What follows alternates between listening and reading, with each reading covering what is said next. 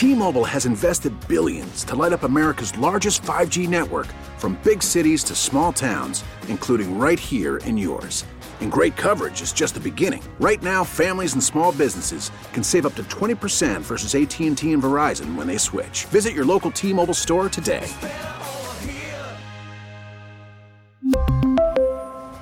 Plan savings with 3 lines of T-Mobile Essentials versus comparable available plans. Plan features and taxes and fees may vary.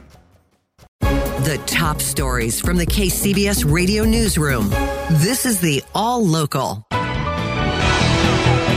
Good morning. I'm Stan Bunker. I'm Susan Lee Taylor. The rapid spread of the coronavirus has infectious disease specialists at UCSF getting to work on a quicker way to test for infection.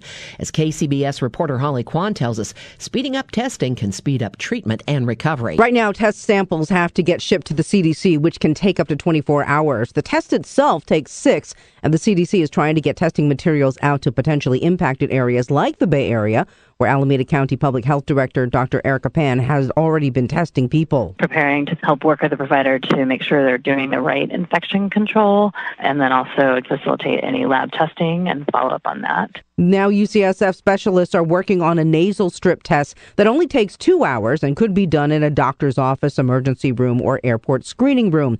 It uses the same method used to detect other viruses like Zika, a nasal swab which gets mixed with a reactant which changes color depending on a positive or negative result. Meanwhile, 2 Lunar New Year celebrations were canceled in Palo Alto over worries about the coronavirus. One was supposed to be at the Coverly Community Center today. The other was the big Chinese New Year fair scheduled for February 16th. Holly Kwan, KCBS. California's Attorney General being asked to put the brakes on the state's landmark new digital privacy law. KCBS's Matt Bigler here, and this is with internet companies saying they need more time to make changes in how they collect personal data. Yeah, it's a big change, and basically they say they need more time. California's Consumer Privacy Act requires that web companies doing business in the Golden State give consumers a copy of all the personal information they've collected about them, if requested, and even delete that data. Enforcement was set to begin in July, but now 5 of the biggest advertising trade groups are asking State Attorney General Javier Becerra for a 6-month delay. That's not likely to happen, says Eric Goldman at the High Tech Law Institute at Santa Clara University, and he tells KCBS tech companies probably won't sue either. The reality is that nobody wants to go to court to challenge this law because of the fact that there'll be a way of telling consumers, we don't care about your rights. We're going to try and undermine them. That's not actually what the challenger would be saying, but that's how the message would be spun, and nobody wants to do it. Several Silicon Valley companies are pushing for a national data privacy law that would supersede any state laws. Reporting Matt Bigler, KCBS. Recent allegations by the FBI against former San Francisco Public Works head Mohamed Nuru have left some fearing corruption runs deeper than first thought. KCBS's Margie Schaefer reports. An interim director is now at the helm of DPW, and disgraced former head of DPW, Mohamed Nuru, is on administrative leave.